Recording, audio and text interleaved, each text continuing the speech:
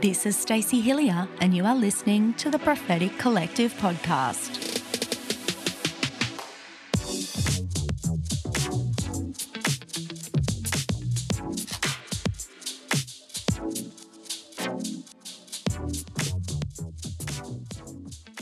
Well, welcome back everybody to the Prophetic Collective. We are in the midst of a new series called Revival Reflections, which kicked off last week. And today I've got a very special friend with me who's going to talk about all things that are happening in the midst of this significant outpouring at my home church, Numa Church. Once again, let me just say, God is moving all across the earth, but I'm only telling the stories that are from my life and my experience today. But we know God is moving wherever you are, and we'd love to hear about it. So subscribe, share, get on socials, tell us what the Lord is doing. But today, I want to talk about, I think, the first thing that I learned since God poured out his spirit, which is about the topic of flex. Flex, everybody, flex. As one of my heroes, Pastor Philip Hills, has famously said, "Blessed are the flexible, for they shall not snap." And my spirit is witnessing big time right now that is going to get added to the Message translation or paraphrase of Proverbs. And today, my friend is with me, our pastor, Joseph Samuel, who's the fivefold pastor at Numa Church globally. He's coming back to the podcast. He did so well. I was like, let's get this powerhouse back. He is the fivefold pastor at Numa, and I couldn't think of anyone better than him, who has had to really flex as the apostle and the prophet have set their sails to the wind of the Spirit. So welcome back, Pastor Joe. It's good to be here. It's so good to have you back. And you grew up in the underground church in the Middle East as a PK, and then you worked for years in the aeronautical industry before coming on board as our fivefold shepherd. You're married to the most amazing woman, Blessy. I love her to bits. You got two beautiful girls, Joy and Hope. And like me, one day we look forward to that reunion when we're reunited with some children in heaven. But Joe, so glad you're here today. Thank you so much. Thanks for having me. It's such a joy and an honor and privilege to be with you all. And Stacey, first of all, let me just commend you for the good work you've been doing in this space. I know this was birthed in a season where everything was on screen. And when we came out of lockdowns and when we came out of our little home studio bubbles, you could have said, this is too hard. Let me stop this and do something else. I just want to commend you for reaching out to the body far and wide with this platform. So it's a blessing. Thank you, Joe. That means so much to me. It's funny, actually, because this year I've found it hard to find a podcasting rhythm. And so I'd said to the beautiful producer of this podcast, Jade, I'd said to her, I just don't know that God's on it. It feels so hard, and fell into that old trap of if it's hard, it can't be God. And then I went on a ministry trip to another nation, and all anybody talked to me about, I didn't even know anyone was listening in that nation. Wow. All they talked to me about was, I don't have prophetic community. Your podcast has given me a family. And I was like, okay, little kick up the butt. Let's push through the hard. Yes. So, Joe, I'm going to start with a small question because you know me well. I like to come in lightly. I'm subtle. I'm a ninja. How has your life changed since August 28? Awesome. Well, first of all, I think I have lost the mundane predictability of life. Yes. And everything that goes with it. But I think, let me sum up my entire experience in one line. I have given up cheerleading a dead horse called religion. Wow. I feel I don't have to pump it and be, I'm not called to rally to sustain it. When there is life and life in abundance, and when life and life to the fullest is flowing like a river, I'm just called to run into it and jump into it rather than be a construction engineer to guide it or direct it. The river flows where the river wants to go. The wind blows where it wants to go. So I think that has been my biggest experience. I feel like I have lived an entire life cycle in 11 months. Per revival service. Yeah, because you have when revival broke out, you have the initial wow factor. Then the dread sets in. Yep. Then the feeling of inadequacy. I don't think I'm cut out for this. Then the Lord meets you. Then you have a born again experience. Then the fresh wind. Then the adaptation to new rhythms and being undone all over again during Revival Conference in 2023. But I also feel like it's not going around in circles like the Israelites did, Yes. but it's more of a rhythm of John 15. If you remain in him, you're not untouchable. Yeah. You grow, you bear fruit, you shed fruit, you dry up, the Father prunes you, and then you spring new life and you bear more fruit once again. Yes, that's such a good way to describe it. We are living a lifetime per revival meeting. We repent, then we get rekindled, then we repent of something else. It's all a joy. And you can have the joy moments, and then everyone will be weeping and all to the soundtrack of kids running wild and all kinds of wonderful things happening. But this is why we've had to remain flexible, because otherwise, if we'd been like, no, but it has to look this certain way, we could have been like the Pharisees who missed the Messiah, couldn't we? Yep. Yeah. And that's why a group of 100 Pharisees with 1,000 scriptures in their heart missed what a man possessed with 1,000 demons had a revelation, you know? Wow, Joe. When Jesus went into that town, he said, Son of God, why have you come to persecute us? And this guy is full of demons. Yeah. He understood who he was, but hundreds of Pharisees and religious people with tens of thousands of scriptures loaded in, they could spit out the whole, the Torah, but they missed that. And so that's what religion does to you, whereas relationship takes you to a completely different place of freedom. Yes, I'll talk about this for all my days, but particularly in this series about the Apostle Paul, how he was so well learned in the Torah. He grew up under Rabbi Gamaliel, who was like the best rabbi, like the rabbi of rabbis. And Paul grew up sitting at his feet, and he was well known as being like upper class in terms of what he knew about the Torah. And yet he persecuted followers of the Messiah. So he missed him until he had a face-to-face encounter on a road with Jesus himself. And then his life was completely transformed. And I feel like that's what's happened for us a bit, hasn't it? Yes. What do you think, if you could define like one thing, because there's so many, what's been your biggest learning in the last year? There's a greater awareness of how much work needs to be done in me. The deeper you go in revival, I think you come to a place like Apostle Paul, where he said, I'm the chief of sinners. I'm the chief among sinners. Well, if he took that title, what title is left for us to take? True. And in the midst of that awareness of how much work yet needs to be done on the bride, you're also ushered in with the awe and wonder of recognizing how deep his love for us, how kind, how patient, how loving, and how long-suffering he is. Yes. And it's the tension it's the contrast of the two, how much work needs to be done, and yet how patient God is. Yes. And I think that's been a big learning curve for me in the last 1 year. Yeah, I think for listeners who listen to this particular series of Revival Reflections, it could be quite confronting how real you hear all my guests be. I've recorded a couple of episodes today, and you'll hear them talk about their weaknesses and their failures and their shortcomings, because what's happened in us is all shame about that has been removed. And not in an insecure way, but in a totally God-confident way of, I'm not where I want to be, but I'm also not where I was yesterday. And every day I'm being transformed more and more into his image. And the more I get to know him, the more I realize I know nothing and I desperately need him, right? Yep. And I look at this from the angle of a father. Yeah. My little kid, my young daughter, she has absolutely zero embarrassment to walk in her nappies in the living room with snot running down her mouth, and she's reaching for the snot with her tongue, or walking around in a pooey nappy. She has absolutely no shame. She has no concept of that shame. Yet as we mature into adulthood, we hold it all in the real sense. Let's hope so.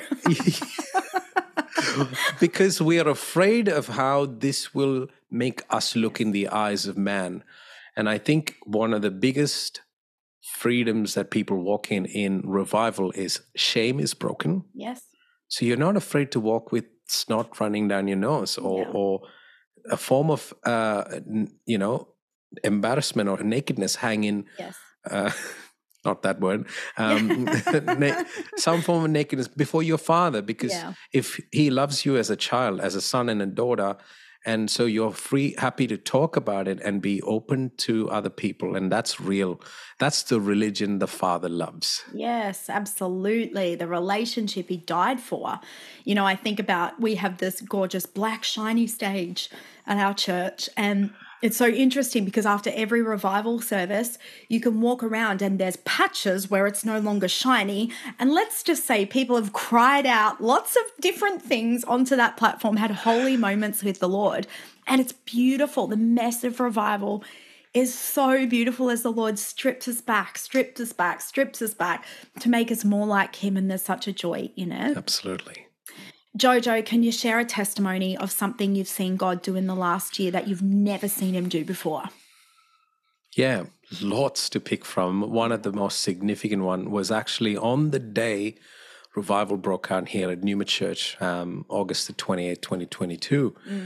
I was in the front ministering to the leaders who were ministering to the wider body, and the sound of hundreds of people being set free at the same time.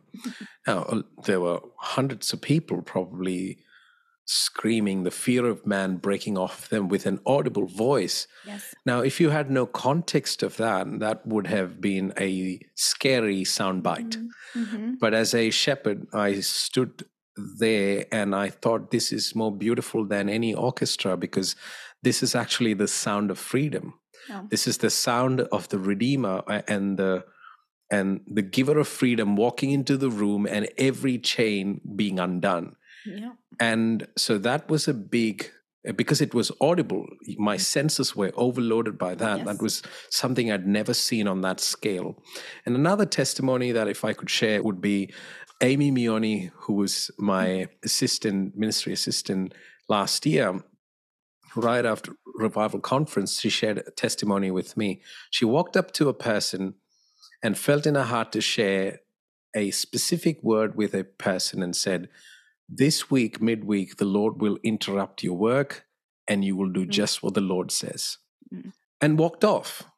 And lo and behold, this person was on a Zoom meeting like this with her work colleagues when the Lord prompted her heart to get out of the Zoom meeting. So she messaged her boss on the side and said, is it okay if I go off video and just step out for some fresh air?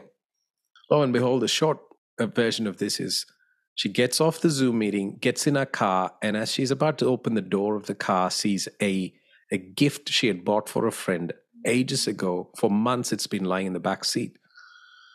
She tries to ring her friend, cannot reach her. So she drives to her home, knocks on the door, and this friend walks out pale and shocked and says, what are you doing here? And she says, well, I bought a birthday present for you months ago, but I couldn't give it to you. So I just felt the Lord bringing me to your house. And so this woman breaks down and falls to the ground, and she's sobbing and she says to her friend, if you were 15 minutes late, I would have committed suicide. Wow. And the Lord's heart for this person, this lost daughter or this distant child, is the same as the father in the story, the prodigal son, waiting at the gates. Yes. With his eyes open towards the prodigals. And because of revival, because of responding hearts, he could send them to minister to this person. And that's what revival does. It brings a heightened sense of awareness and a heightened obedience in human lives. Oh, Joe, that's so beautiful. And I love what you've talked about, this sensitivity to the Lord's voice that increases during a season like this. I want us to open the scriptures together for a moment before we really get into this topic of being flexible. In John 3, Jesus had a conversation with a Pharisee whose name was Nicodemus.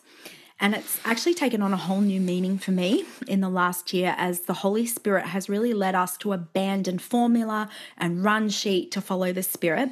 So let's read it together. This is John 3, verses 1 to 10.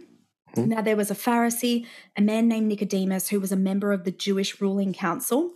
He came to Jesus at night and said, "Rabbi, we know that you are a teacher who has come from God, for no one could perform the signs you are doing if God were not with him."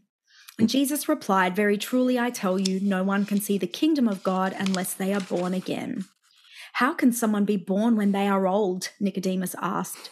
"Surely they cannot enter a second time into their mother's womb to be born." And Jesus answered, "Very truly, I tell you, no one can enter the kingdom of God unless they're born of water and the Spirit. Flesh gives birth to flesh, but the Spirit gives birth to spirit. You should not be surprised at my saying, 'You must be born again.' The wind blows wherever it pleases. You hear its sound, but you cannot tell where it comes from or where it is going. So it is with everyone born of the Spirit." "How can this be?" Nicodemus asked. "You are Israel's teacher," said Jesus, "and you do not understand these things?" Oh, Jesus. Meek and mild, not. He's like, come on, Nicodemus. I think, Joe, a couple of things I want us to notice here, that we have to deal with our own inner Pharisee in this new season, which, big lols. For me, this has actually looked like not having a box around the way the Holy Spirit can manifest. So I would say at the beginning of this season, Joe, there were some manifestations that were happening that got shut down very quickly because we were like, oh, is this decent and is this in order? And Holy Spirit came to me and said, whose order? Whose order are we following? Who are we following here? And reminded me of this passage that at times I have this inner Pharisee that judges the way that the Lord is working or the way the Holy Spirit is moving. And yet Jesus himself says, well, the wind blows wherever it pleases. You can't control it.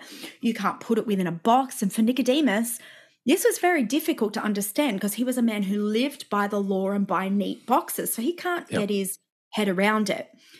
So where has your inner Pharisee shown up in this season? Oh, my Lanta, where do I even begin? Stacey, I first saw revival in 1999. This was in Saudi Arabia. This is before the year 2000. Everyone thought Jesus is returning on the 1st of Jan 2000. And there was such an awakening. The Y2K was the big thing. Yeah, I was storing up cans of baked beans in a basement, Yeah, so people were freaked out. And there was this man of God, evangelist, who was, let's say, smuggled into the country to preach the gospel by my dad and a few others. And he preached the gospel he covered the entire book of Revelation. And revival broke out. Thousands of people got saved. We were baptizing people in barrels because hiring venues with swimming pools would raise suspicion. Now, 10 years later, in 2009, in the middle of the great financial crisis, there was a revival in Dubai where we met in a hotel room, in a ballroom, for 444 days in a stretch, no break. Wow. And when that happened, there were massive signs and wonders, yes. And then after that came the banners and the shofars and barefoot worshippers. And, bring it on.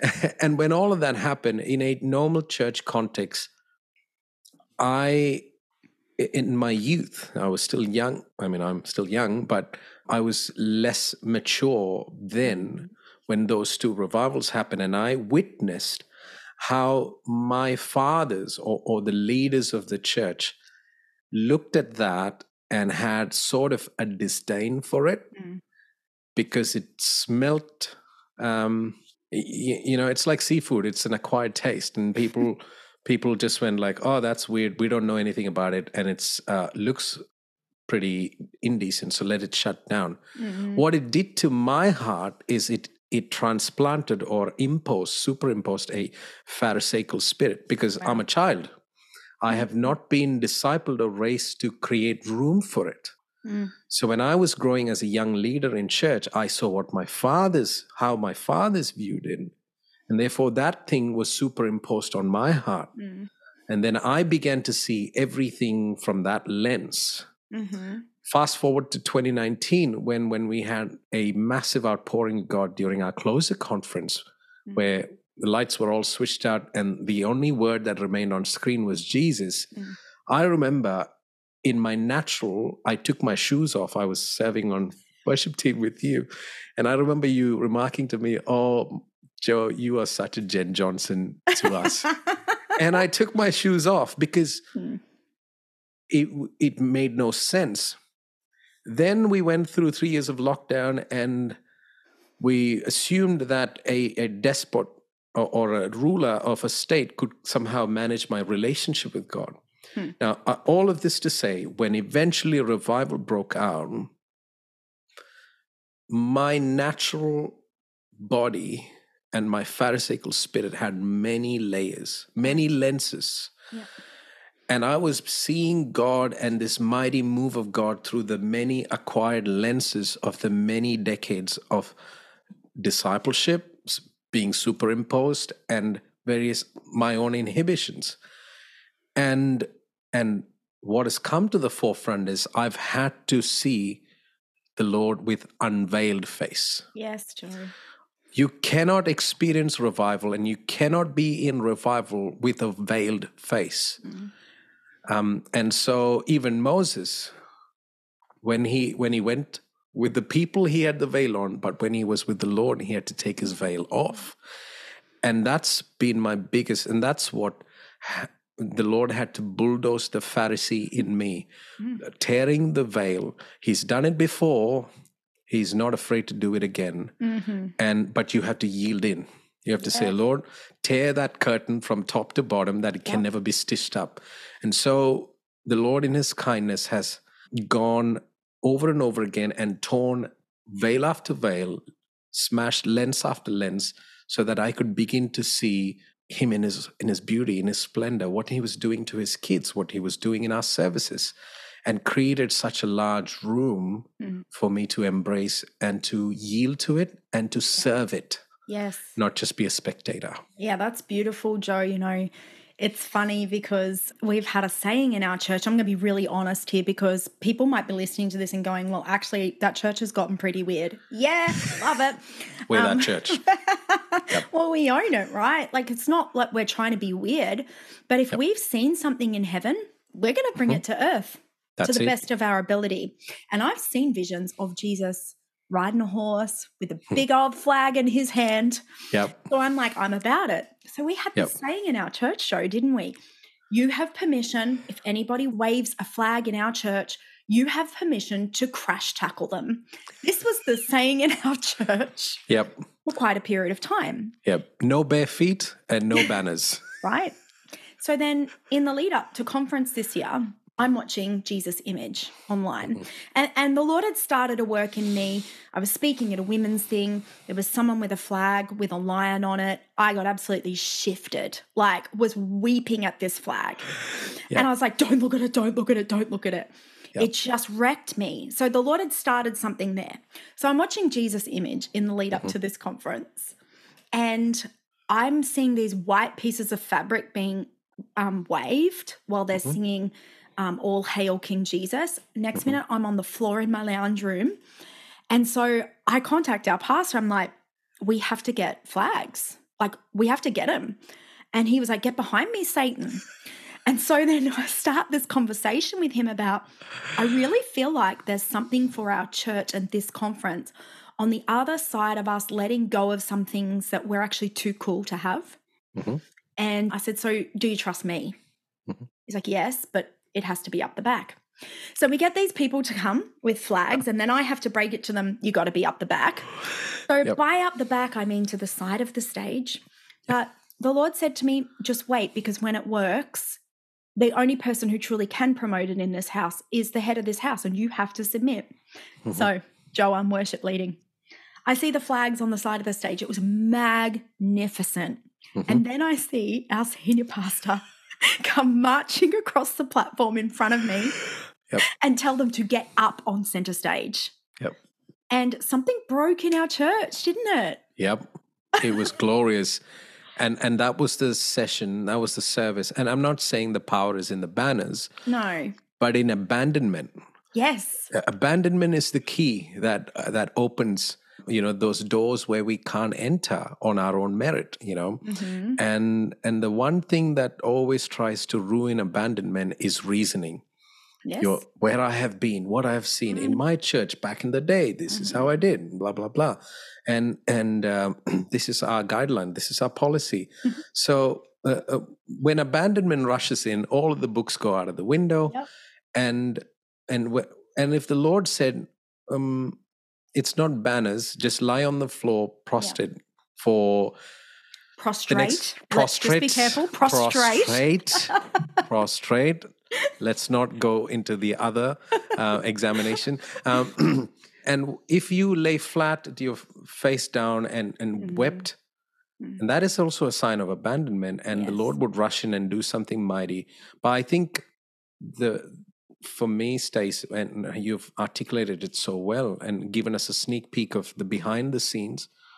As someone who witnessed that moment, I was so proud of our church. Yeah. Also. So as the leader got up and said, we're going this way, the church didn't go all up in arms like, oh, that is the red line, we won't go there. The church went all in. And it brought in the power and presence of God into that place. And it was powerful. You want to know what our current instruction is about the banners and the flags? Get them in every service every week. Amen. That's brilliant. If you need an extra pair of hands, I'll do it. Oh my gosh, I'm going to take you up on it. You know what is so funny? Like, I have moments now where I'm like, what is my life? Because I was online the other day looking at some flags that have been recommended to us, adding up the total and going, oh, we want red for this moment, we want white for this moment. Oh, let's get a blue one that symbolizes the Holy Spirit. I was like, what is my life? I don't know, but I love it. Yep. We're ruined, Stacey. We're ruined. Yep. Totally ruined. And as humans, Joe, we tend to find our sense of safety in rules and nice, neat, systematic little boxes. And God actually designed our brains that way, to find shortcuts through systems. So to allow the Holy Spirit to be the guest of honor in our midst has meant we have had to reconcile that the Spirit blows where it wishes. We can hear its sound, but we do not know where it's come from, and we don't know where it's going. All we can do is set our sails to the wind and follow, and choose not to be in fear. Or if we do feel that holy fear of the Lord, to be like Moses and step in anyway. And it's really interesting, because if our sails are too rigid, the mast will snap. And if we have no tension at all in the sail, we'll be stationary. So this has been a real dance for us. So I want to ask you, what has it looked like for the pastoral team? Because the prophetic pillar, we've just been all up in the river. But what's it been like for you guys to follow the Spirit in this season? Good question. I think in the past season before, and even in the lead up to coming out of lockdowns, re-entering into 2022. So 2022 would be a year where we would just get some boots on the ground, runs on the board, and get some traction in terms of what we called the objectives or the goals for the year. Yeah. And what the things, goals and objectives are not bad in themselves, but the thing is they became the golden calf when we were trying to achieve them and we were trying to build them. And when revival broke out, we're like, do I contribute towards the goal, or do I contribute towards being a flaming piece of coal in the furnace?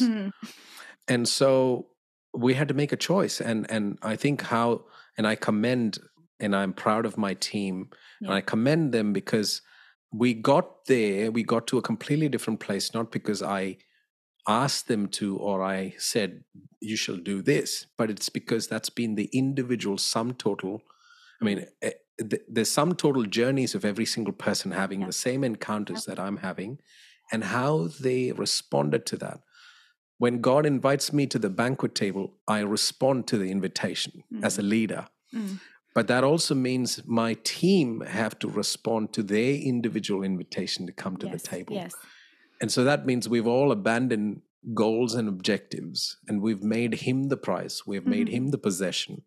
And in a season like this, even at the start of this year, we didn't have any goals. We asked the Lord, what is on your heart, Lord?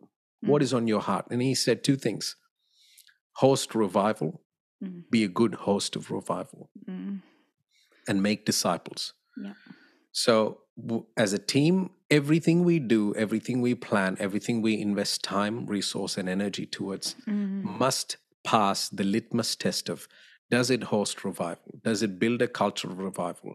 Does it reflect a culture of revival? And two, one of the greatest evidence of revival is reformation in your community by disciples being made. So good. And so we partner to just these two things, and we serve these two things that are on God's heart, and we've made.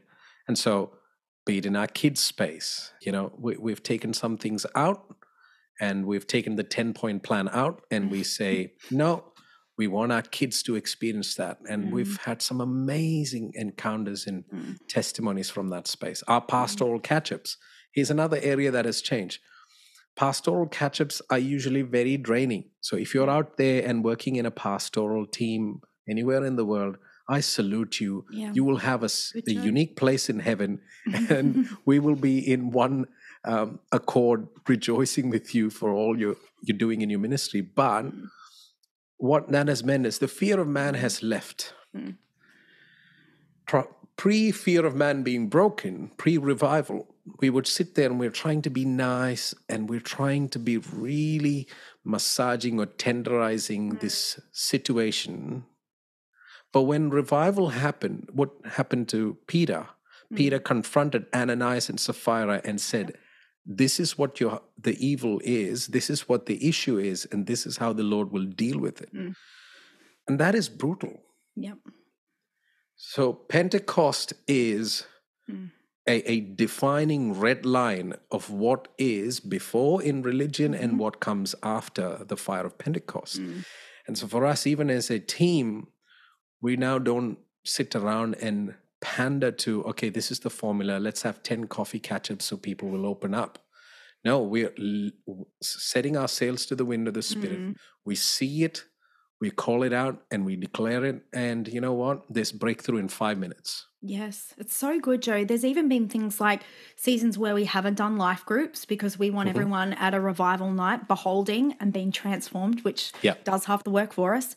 Yeah. And then there's also been, I know you've really had on your heart some changes of what life groups could look like. So when you're gathering in a life group, you're not a social club. You need to pray and you need to open the word, because revival can break out in a home too, can't it? Yeah.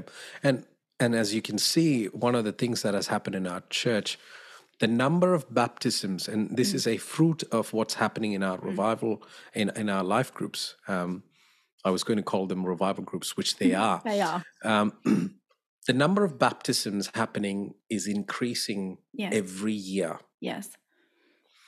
But the number of salvation responses at the altar are flatlined. And so you ask the question, so where are all these people getting saved?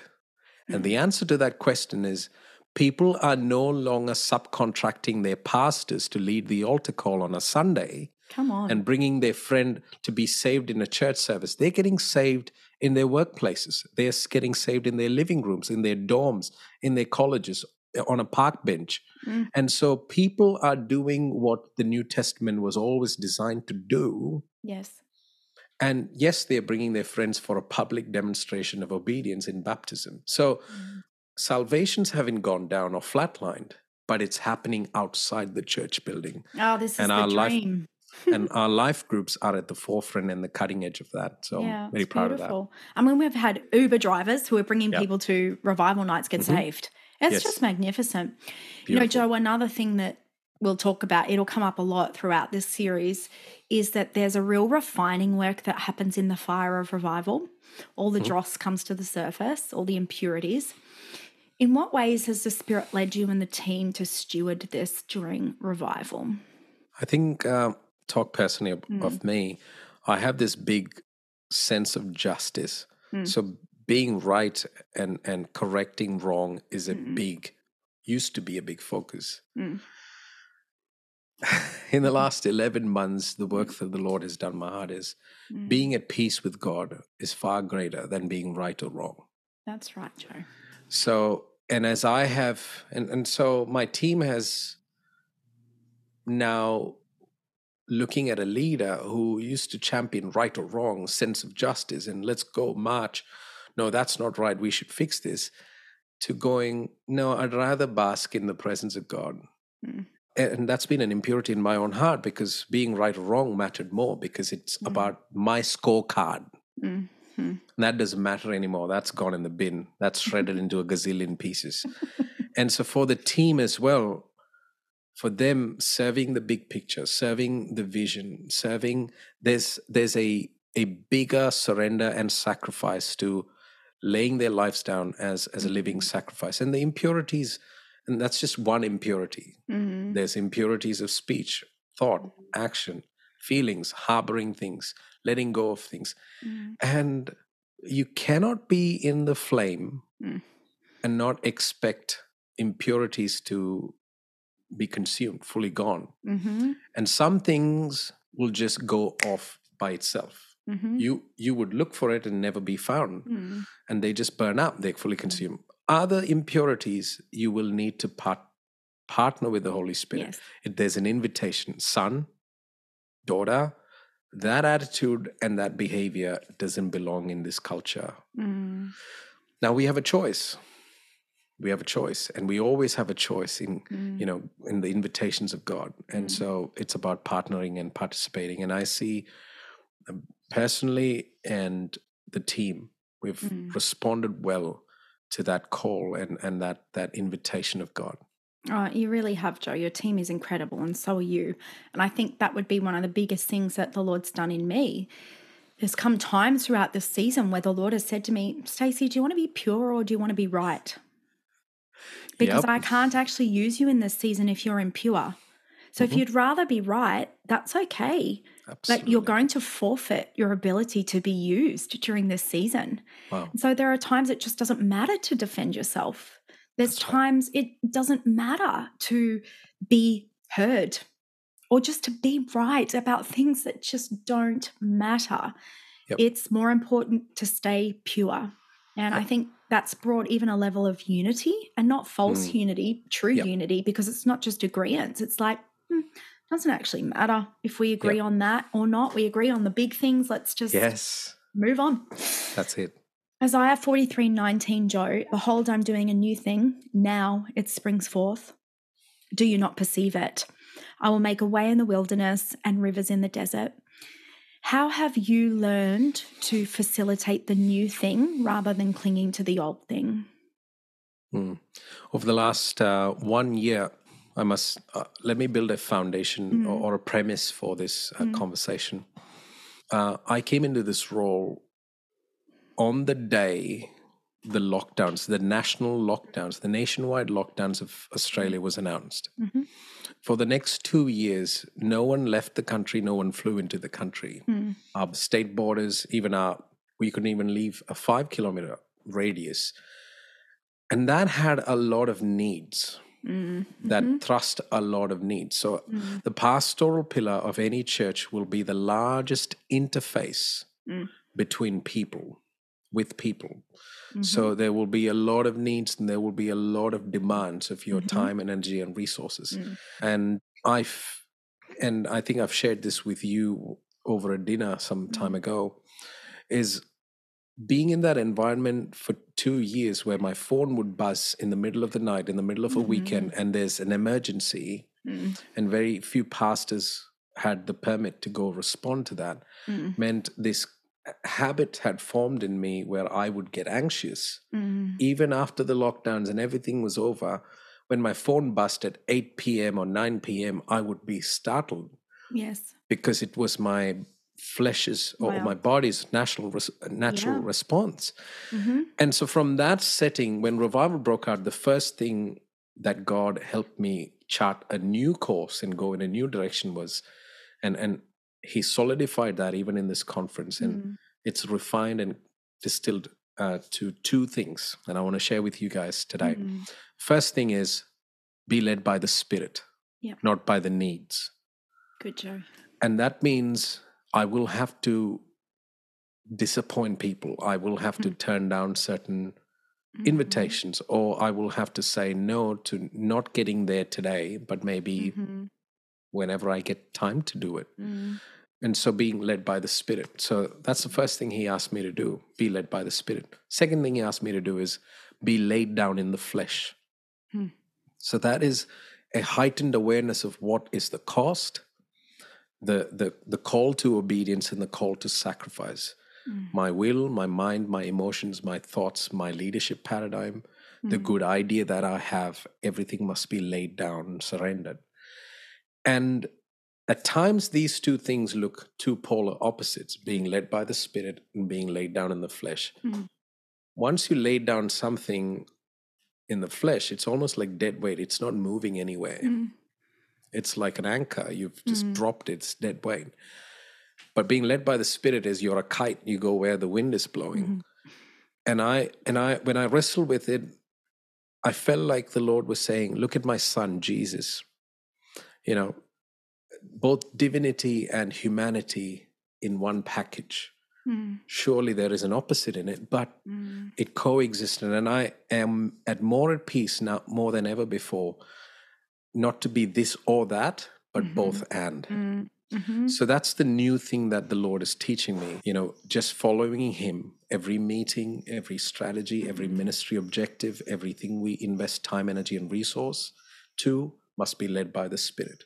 But if the Lord asks me to do something, I'm also laid down in the flesh, that I've let go of my will to, you know, my objective and my rights and my leadership style. It's laid down. It's dead. Yeah. Joe, that is so good. Thank you so much for sharing that.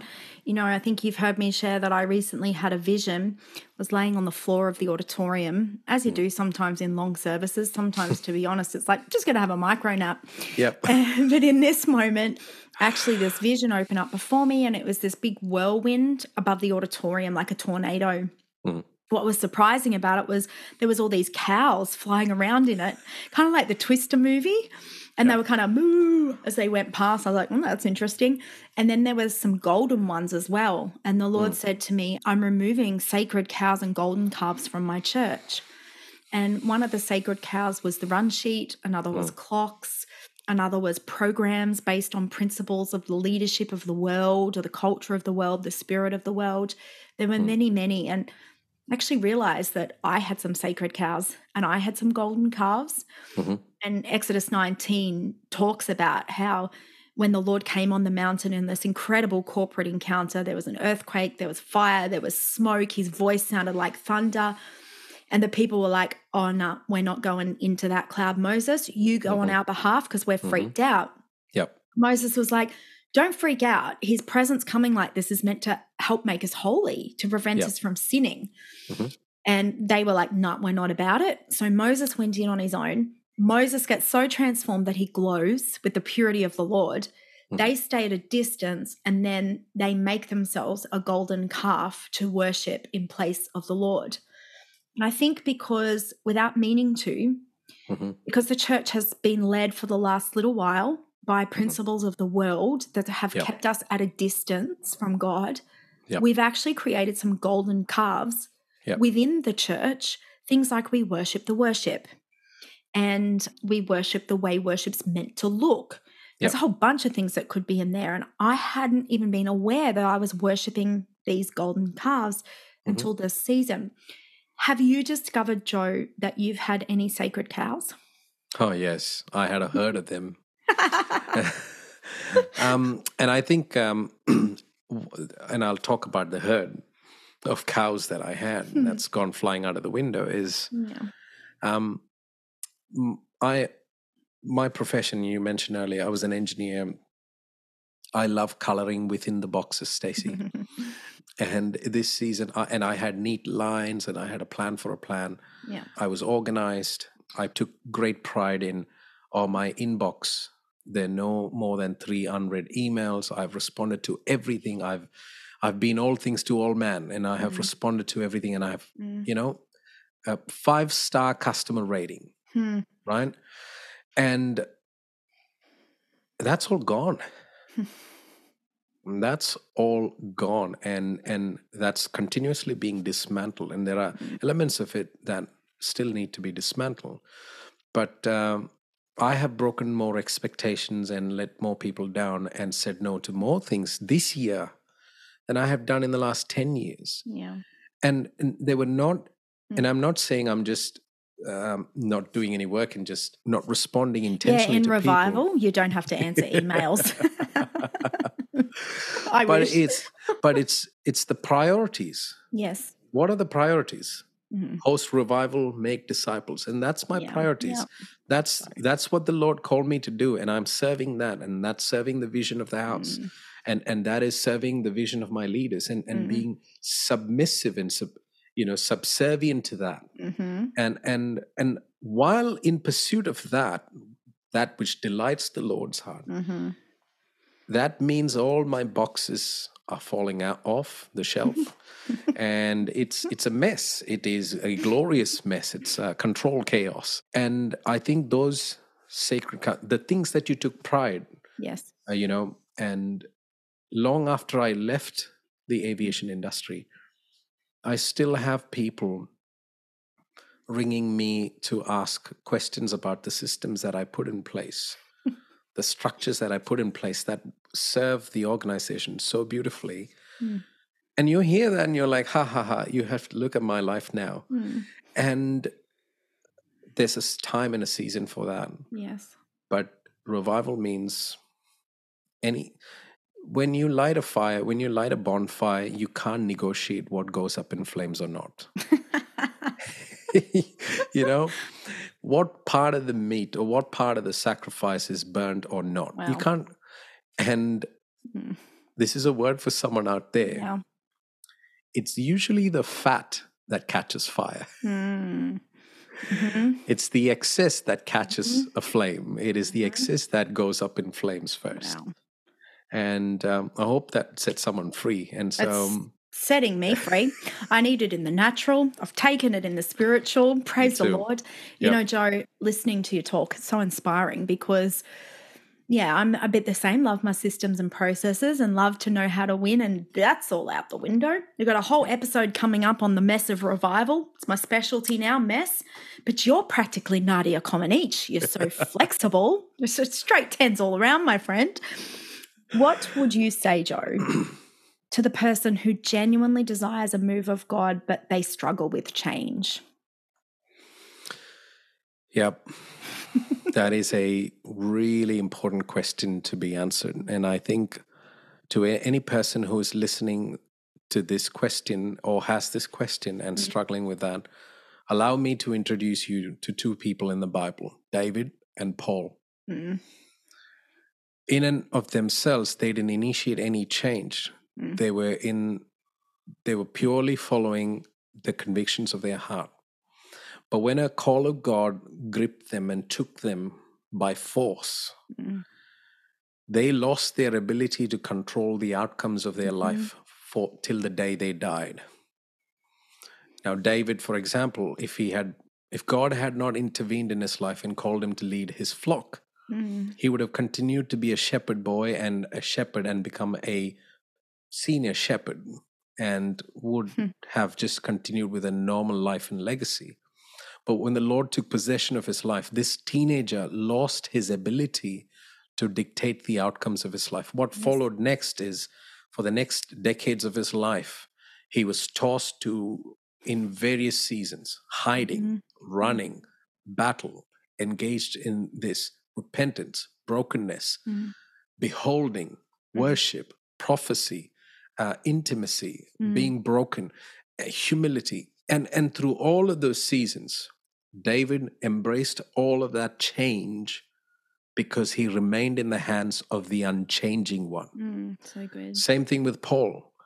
He was doing the right thing in his heart. He wanted the ways of God to be preserved rather than this new cult from consuming the Jewish faith.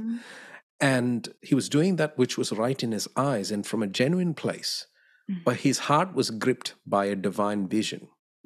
He had an encounter with the Lord. Yes. And then for the next decades of his life, he's mostly a prisoner, being shipwrecked. In fact, 2 Corinthians 11, he goes on to give a long list of sufferings and embarrassments and humiliations and changes, shipwrecked and this and that, the other, that he lists down as changes that he not necessarily wanted to see in his life. But he embraced and thrived above them all because he remained in the hands of the unchanging one. Yes. And because they are forefathers of revival. Both David and Paul saw revival and they were revived. Truly their hearts were revived. And they longed for their people and their nations and their spiritual sons and daughters to be revived. When you grip the true essence of revival, you're captivated by the strong hands of the unchanging one. And you see and you catch a vision of how the unchanging one, the Ancient of Days, who is the same yesterday, today, and forever, holding you. And when you get a grip and a vision of that, you say to any season of change, come at me. and you're ready to flex in whichever direction because you're anchored to the unchanging one. Yes. Yeah, you're not putting any of your sense of security in anything that's temporal. It's all in the eternal one. You know, I think, Joe, I reflect on the changes even in our worship team. Only 4 years ago, we would have on our run sheets the exact minutes and seconds that our tracks were going to go for per song. So we knew our services second by second. Whereas now we choose one song. Our worship goes for up to an hour. We choose one song. And then we just see where the Holy Spirit wants to go. It's the best. I mean, the Lord's done that in such a short period of time. So, Joe, say with me the only F word you'll ever say or hear on this podcast. Are you ready? Flex. Stay flexible. Flex. I can see this is going to become the ad for this podcast. So, Joe, on that flexible note, can you please pray for our listeners as we wrap up this revival reflection episode? Awesome. My honor to do that. Let's pray. Father, I ask that every person, every brother and sister who is hearing this word and this tuning in to listen to us right now, your hands would minister to them. Your face would be revealed before them. Yes, Lord. And when those who look to your face, they're never put to shame. They're radiant. And that's not just a thing and an experience that only Moses could have. But Father, it is surely written for us that we with unveiled faces behold your face and we look to you face to face. And Lord, I ask that in this season to every single person listening to this, you would give them a flexible spirit, a spirit to flex to the wind of the Spirit. And I ask, let every burden be lifted up and be gone in the name of Jesus. Every mountain, we come against it and we declare you will move from here and be cast into the middle of the sea. And I ask, Lord, the reason why we do this is so that we can shout your fame. Yes, Lord. And proclaim your name even through a space like this. So God, I ask that near, far, and wide, let this go to the ends of the earth and to every single person listening to this. Let them have an encounter with the reviver. Let them have an encounter with the Holy Spirit who revives dead things and brings them to life. Yes. And I thank you, Lord, that to every city and to every home and to every heart that tunes into this, let revival break out and let it fan into flame a passion for your name wherever they are. We bless them and we ask God's favor to lead them into flexing everywhere they are. In Jesus' name we pray. Amen. Amen. Amen. Weird flex, as my boys would say. Hey, next week's episode, listeners, you're going to want to make sure you're subscribed so it drops straight into your downloaded items, because next week we're going to talk about how do you sustain a move of God? How do you sustain an outpouring? I'm going to give you the golden key to sustaining, and it might surprise you what it is. How do you sustain 55 million hours in the presence and 55 billion revival meetings? Well, I'm going to tell you. So make sure you don't miss it, and I look forward to chatting with you next week. Thank you again, Joe. Bye. God bless you guys.